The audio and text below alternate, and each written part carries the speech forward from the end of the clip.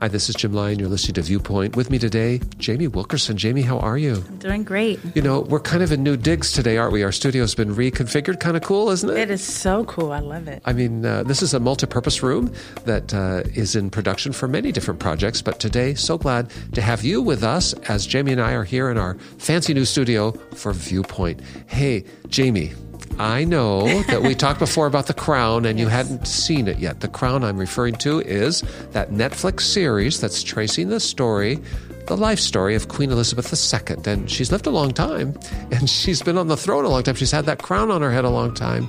And so there's lots of storytelling in this Netflix series, now in its fourth season, producing its fifth season coming up. You hadn't seen it before. But now I know you've watched a few seasons. Come on, give me just like, what? What's your first impression? Wow, it was interesting. It was very interesting. There were moments of heaviness, and then there were moments of just real transparency that I wasn't expecting. So it was really interesting. Okay, come on. It's a way surprising for people who may have just fantasized about what life in the palace is like, and to see real people in real difficulties trying to navigate through a complex world.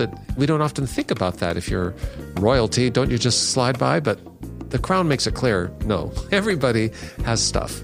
And we understand and acknowledge that The Crown is a fictionalized view. In other words, there are a lot of conversations that are portrayed in The Crown that have to be written without anyone who actually was there present. In other words, people are making up the narrative. We know the headlines, but we don't always know what happens behind closed doors. Nevertheless, it's a compelling drama. And come on, have you found at your house, like I've found at mine, that once we start looking at an episode, then you just want to think, well, maybe I need to see that next episode. So you find yourself kind of in a binge, watching several at a time. Yes, I binge watched because, no matter how many, I limited myself to maybe, at first I would say, I'll just watch one or two, and then it's so hard to just lay it down. Stop. Well, because sacrifice sleep.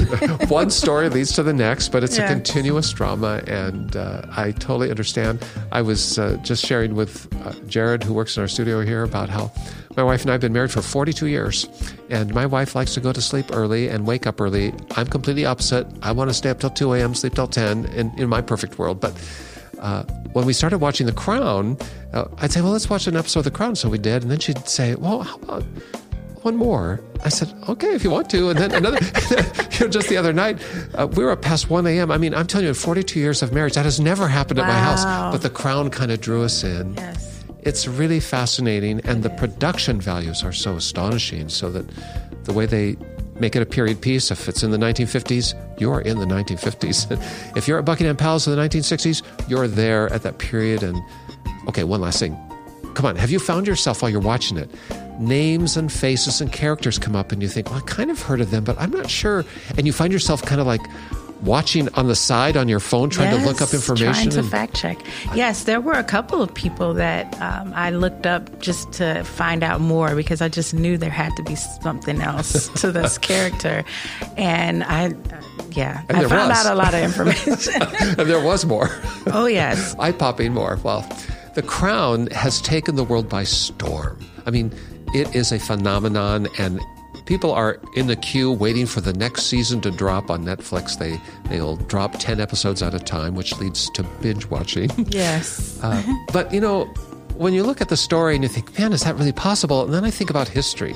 The people who have lived before, who've had royal assignments, have had complicated lives too. And then it just drives me back to the scripture, because in the Old Testament especially, we have the story of kings and queens. And if there was one royal story in the Old Testament to tell, come on, it's got to be about King David. Oh, yes. I mean, this guy is a towering figure, one of the most influential voices, really, of all time, because not only did he rule, he also was an author and a poet. His words still live in the quotes made in the histories of the kings of Israel and Judah that capture his story in the Old Testament. David, I mean, you want to talk about The Crown? Let's talk about David.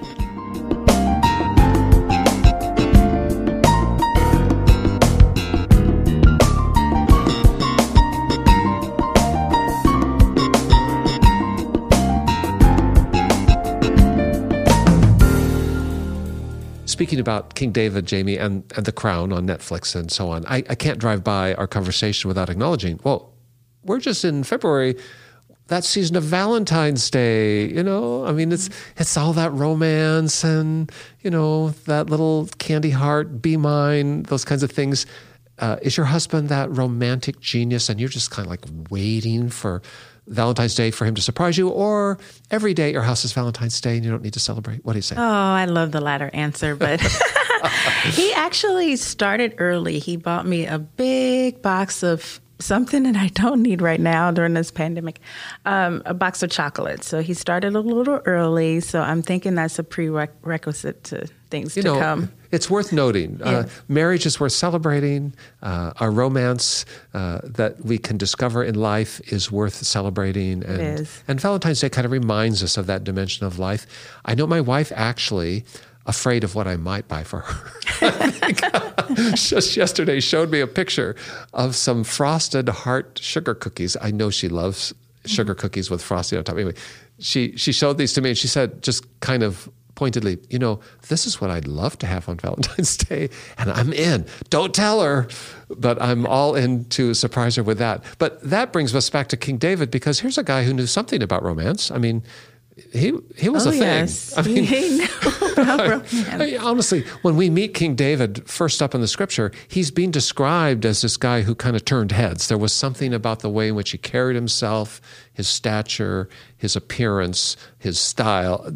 I mean, he just had that thing that made him walk into a room and, oh yeah, there's that guy. And that led him into a series of romances in his lifetime that we can read about in scripture. But perhaps the most famous isn't one that's so easy. It's a little bit like a story on The Crown, isn't it? Oh, yes.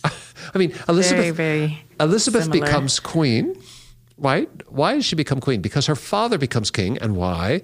Because his brother had this wild romance with a woman from the United States named Wallis Simpson, and King Edward VIII, in the end, had to give up the throne of England in the pursuit of that relationship. And all of that tumbled to put Elizabeth on the throne, which in the ordinary course would never have happened, except for that. I mean, so as I'm thinking about that, and then thinking, David made some turns too, didn't he? Oh, yeah. While he was king. And that brings us to a famous personality named Bathsheba. Well, when we say David and Bathsheba, suddenly there is a frame drawn in our minds because we know the story. David has a romance outside of his marriage with another woman who is married to someone else. And it is a mess up. Let's unpack the story, Jamie, you and I. I mean, some people think, well, that Bible, it's probably boring, isn't it? Well, not exactly. Sometimes it's very raw, and it helps us understand ourselves because it's so honest. I mean, one of the things about Scripture that has always drawn me is that it does not fudge on the reality of human life and experience. In other words, it's frank, it's honest, it's authentic, even when it's unpleasant. And that's a little bit of this story today. So the story is found in the book called 2 Samuel. In the 11th chapter. And let's just dive in. Jamie, what does it say, beginning with verse 1? In the spring of the year, when kings normally go out to war, David sent Joab and the Israelite army to fight the Ammonites. They destroyed the Ammonite army and laid siege to the city of Rabbah. However, David stayed behind in Jerusalem. Late one afternoon, after his midday rest, David got out of bed and was walking on the roof of the palace. As he looked out over the city, he noticed a woman of unusual beauty taking a bath. He sent someone to find out who she was, and he was told, "She is Bathsheba, the daughter of Eliam and the wife of Uriah the Hittite." Then David sent messengers to get her, and when she came to the palace, he slept with her. She had just completed the purification rites after having her menstrual period. Then she returned home. Later, when Bathsheba discovered that she was pregnant, she sent David a message saying, "I'm pregnant." Whoops. I just have to pause here. Wow. So already we have the stuff of film, but it's also real life, isn't it? I'm just going to reflect. As a guy, I'm looking at David thinking, I want to be like him. I mean, he's the king. He's got a palace. He's got everything, doesn't he? Yes. And right now he's winning the war. I mean, the battle's raging, but he's not on the front line. He doesn't have to be because it's going well. And I'm just thinking, man, he's got everything. And to be able to take, look at his routine in the midday, after his midday rest. A nap. Was that after the workout in the gym, or right. He takes a rest and then he gets up and he's just walking around. He looks over the city, and right until this moment, you think this guy has everything. Don't mess it up. Right. But he has a wandering eye. But who doesn't? He's looking out, and there's a woman taking a bath.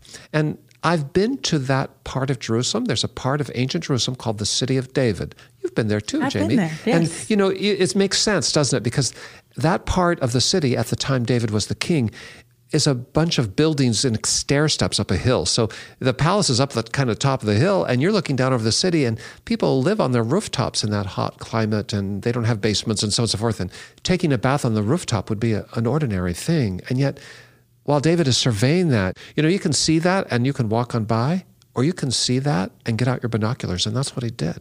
I mean, he fixated on her. And he doesn't even know who it is. But because he's the king, he's able to pull her up into his own house and into his own bed. And she is married. I mean, he is told before he gets her into his house, she is married. And married to a man he knows. And he still does it. I mean, this is the reality of life, and how passion and romance, if left without guardrails, can create a disaster. Well, now she's pregnant. This is where the story picks up in verse 6. Then David sent word to Joab, "Send me Uriah the Hittite." So Joab sent him to David. When Uriah arrived, David asked him how Joab and the army were getting along and how the war was progressing. Then he told Uriah, who he knows is the man married to the woman he's been sleeping with, "Go on home and relax." Wink, wink, nod, nod. David even sent a gift to Uriah after he'd left the palace. But Uriah did not go home. He slept that night at the palace entrance with the king's palace guard. What's up with Uriah? Verse 10, when David heard that Uriah had not gone home, he summoned him and asked, "What's the matter? Why didn't you go home last night after being away for so long?" I'm sure David wanted to say, "I've heard your wife is really beautiful. What are you doing sleeping outside at the door?" Uriah replied, "The ark and the armies of Israel and Judah are living in tents, and Joab and my master's men are camping in the open fields. How could I go home to wine and dine and sleep with my wife? I swear that I would never do such a thing. But stay here today," David told him, "and tomorrow you may return to the army." So Uriah stayed in Jerusalem that day and the next. Then David invited him to dinner and got him drunk. But even then, he couldn't get Uriah to go home to his wife. Again, he slept at the palace entrance with the king's palace guard. David is in a predicament. He's in a corner. He has a woman pregnant by his own folly, and that woman is married to someone he respects and who is respected. And that guy is so noble that he will not play David's game. He doesn't even know he's being played, but he won't play it because he has integrity. Verse 14. So the next morning David wrote a letter to Joab and gave it to Uriah to deliver. The letter instructed Joab, "Station Uriah on the front lines where the battle is fiercest. Then pull back so far that he will be killed." So Joab assigned Uriah to a spot close to the city wall where he knew the enemy's strongest men were fighting. And when the enemy's soldiers came out of the city to fight, Uriah the Hittite was killed along with several other Israelite soldiers. Think about this. David, such a good man, really, brave and honored, and so he should have been as king, has descended to a place where not only will he take another man's wife as his own, not only will he conceive a child with a woman who is not supposed to be under his roof, he will descend so low that he will actually have a man murdered to protect his reputation. Think about it. That's what this is about. He will sacrifice lives so that his reputation will not be disturbed. And did you catch this detail, Jamie? The letter that signs his murder warrant is actually given to him to carry. Uriah, take this letter to the commander. And he hands the letter off innocently which is actually his warrant for death. It's appalling. We want to drive by it and just say, well, boys will be boys. No, sin will be sin. And when you sin, the more you do something wrong and you try to escape the outcome, the consequence, and the more you try and cover it up, the worse it becomes, the deeper it grows, and the more appalling you become. That's David's story.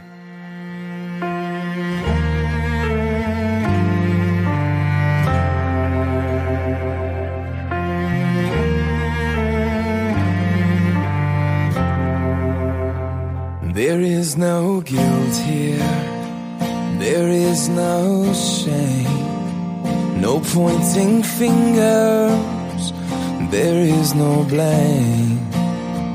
What happened yesterday has disappeared, the dirt has washed away, and now it's clear.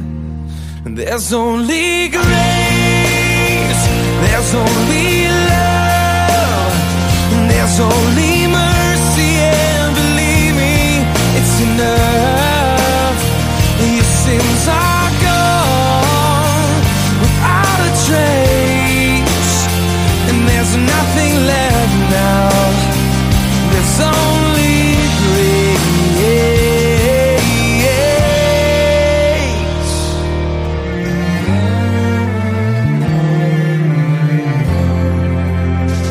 You're starting over now, under the sun, and you're stepping forward now. A new life has begun. Your new life has begun.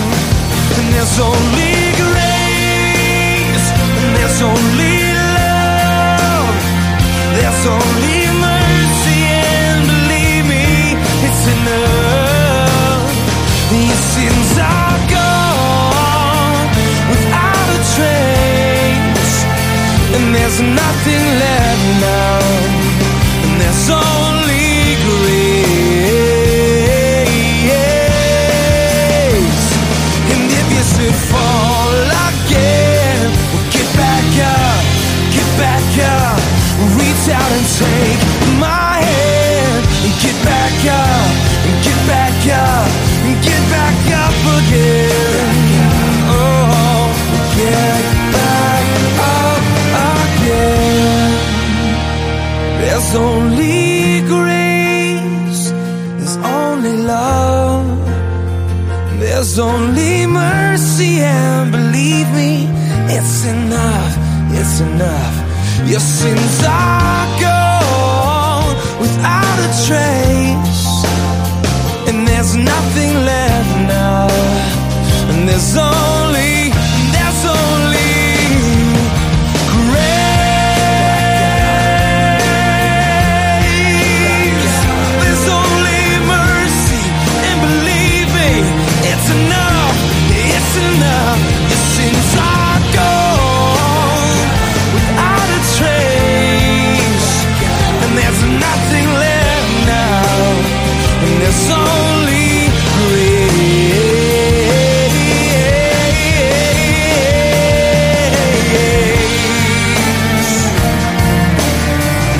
So get back up again.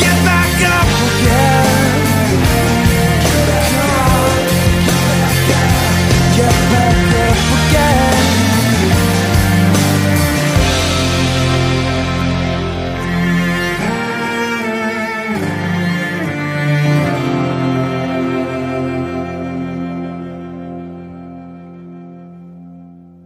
Unfortunately, Jamie, I'm afraid that David's story could sometimes be ours. I realize that few of us have ordered the murder of someone else, but we've still done things that have cost other people, and we've tried to walk around it without just owning it and acknowledging, I shouldn't have done that. I shouldn't have said that. I shouldn't have acted that way. But instead of just owning that, we just let it stand, and someone else suffers by it.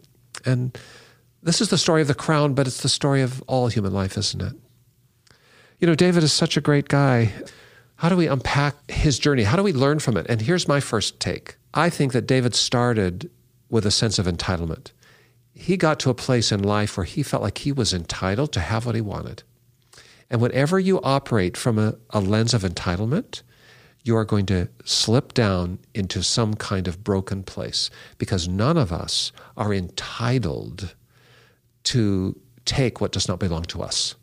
None of us are entitled to simply allow our desire to define what we do. All of us are entitled to loving one another and be loved back, but not to take advantage of people. And he got into that entitlement game. And I'm afraid in the world in which I live, there are a lot of whispers saying, I'm entitled to this. You have a right to this. Whoa. No, I have a right to be humble before God. David kind of gets there, though. What do you think, Jamie? Well, I mean, that act was very selfish. And as you said, when I was younger, I used to look at, stories like this, and I thought, wow, how could they? But now I've learned that, a lot of these stories can be a mirror for us. So he did suffer terribly. And as a result of this sin with Bathsheba, and a lot of other people suffered around him, as you mentioned.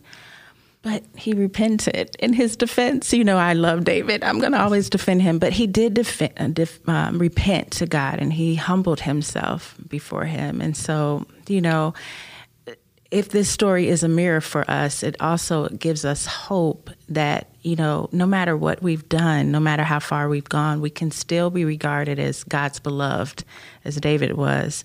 And we still can accomplish great things because he became, the ancestor of Jesus Christ. And so it's a story of redemption. I think you're spot on, Jamie. It's a story of the ups and downs of life, isn't it? That David's story lands on an up. And the key to it is that he owned responsibility for his sin and repented of it. To repent means to turn away from. I'm not going to just keep doing that same thing over and over. I'm going to turn away from that. And as he did this, he humbled himself. He was famously confronted by his friend and a prophet named Nathan, where he is convicted in his own heart of what he had done. And he crumbles before God. I mean, he is so sorrowful. He is the guy who models for us what it means to have sorrowful repentance, to turn away from what we have been and done, to say we're sorry, and to try and make things right. David stands out there, and you're right. He has a whole nother chapter now of life to live. He's going to suffer by this choice because bad things happen consequent to his bad choices. His family becomes a mess up. He has tension with his own people, the people that he governs. His reputation is tarnished. But for all of that, when he humbles himself before God, this is the power of God's majesty. God lifted him up. And for everyone listening today, maybe your sin isn't of the same magnitude by your measure as what David did, but if there's something in your life where you're feeling guilty right now, if there's something where someone else is hurting because of what you did, if you have anything in you that you realize, man, I should not have done that, I'm here to tell you, your life is not over. If you will just humble yourself before God and seek his forgiveness, the Son of David, that's what people call Jesus. The Son of David has made a way for you to be whole. When David repented to God, he humbled himself before God, and God forgave him. Out of that experience, that encounter with God, he wrote some of the most beautiful Psalms. And one that really stood out to me was Psalms 51. It really kind of shows David's heart of repentance. And so it just proves again that God is a redeemer. He can redeem situations. And even if there's something that you feel has separated you from God, it doesn't matter what it is, he can turn it around for his glory and for your good. And this is essentially what David did with the Psalms. Psalm 51 is a masterpiece. It is. And anyone who's ever known guilt can find in it their own story. And it is a gift to us, born out of the terrible choices that David and Bathsheba once made. It's interesting that David and Bathsheba will conceive a different child than this one recorded in the story, and name that boy Solomon, who is the favored one to become the progenitor of the Messiah. in the Davidic royal line. There's so much that God redeems in this story.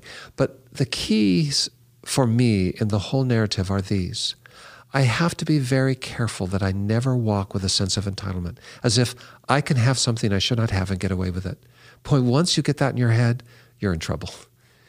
But if you stumble, there's always a way forward if you will humble yourself and own responsibility for it. Sometimes we want to look at others and say, well, I like them, I'm sympathetic to them.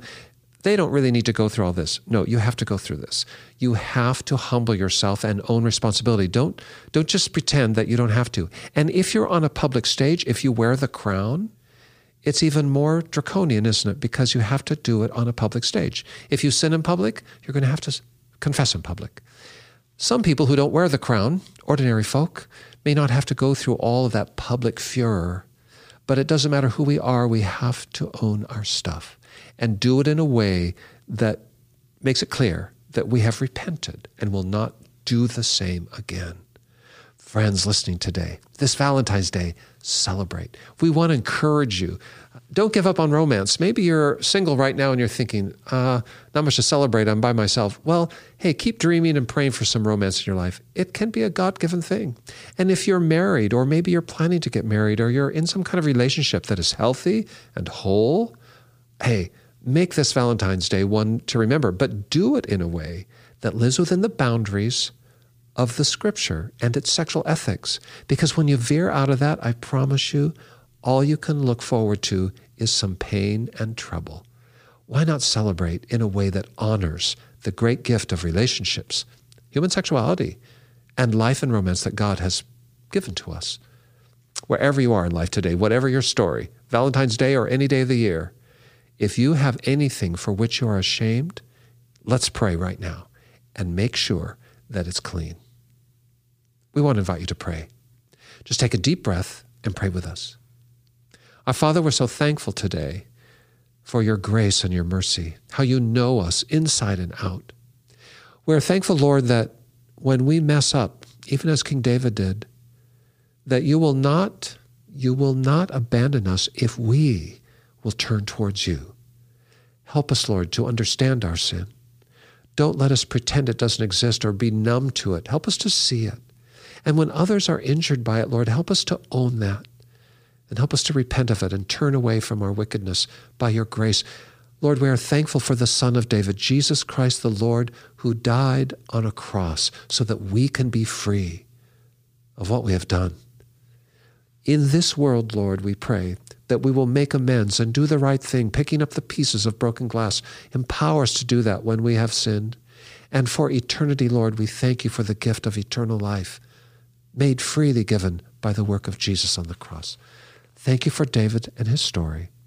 Thank you for the way in which he wore the crown and for the way in which he cleaned up his mess-ups by walking with you. Thank you, Lord, for hearing our prayer. For everyone who has joined us in this, may they right now feel relief, life, and hope. In Jesus' name, amen. If you prayed with us today, maybe you just have a question about what you've heard, or maybe a comment you'd like to share. Whatever's on your heart, give us a call. Seriously, give us a call right now. 1-800-757-8439, 24 hours a day, 7 days a week. We're by the phone, I promise. We want to hear from you. You know what, Jamie? I realize that not everyone wants to call, but maybe they would send us an email. Where can they find us online? They can find us at www.cbhviewpoint.org. That's CBH, Christians Broadcasting Hope, viewpoint.org. That's exactly who we are, Broadcasting Hope. If you'd prefer, just write me a letter. Address it to Jim Lyon, Viewpoint, Post Office Box 2420, Anderson, Indiana, 46018, USA. Or at the last even, maybe you're accessing this broadcast online. And if so, just send us a message in our social media feed. We're watching that too. Jamie Wilkerson, happy Valentine's Day. Happy Valentine's Day to you. Happy watching The Crown, binge watching. Yes. And we are so thankful to have you alongside. And to all of you who've tuned in today, thank you for joining us. We hope you'll be back with us next week when we unpack another story from The Crown, this series born out of a Netflix series, but actually diving into the life of King David. Until then, for all of us at the Viewpoint Ministry team, for all of us at Church of God Ministries, which is the host of our broadcast, This is Jim Lyon. Stay tuned.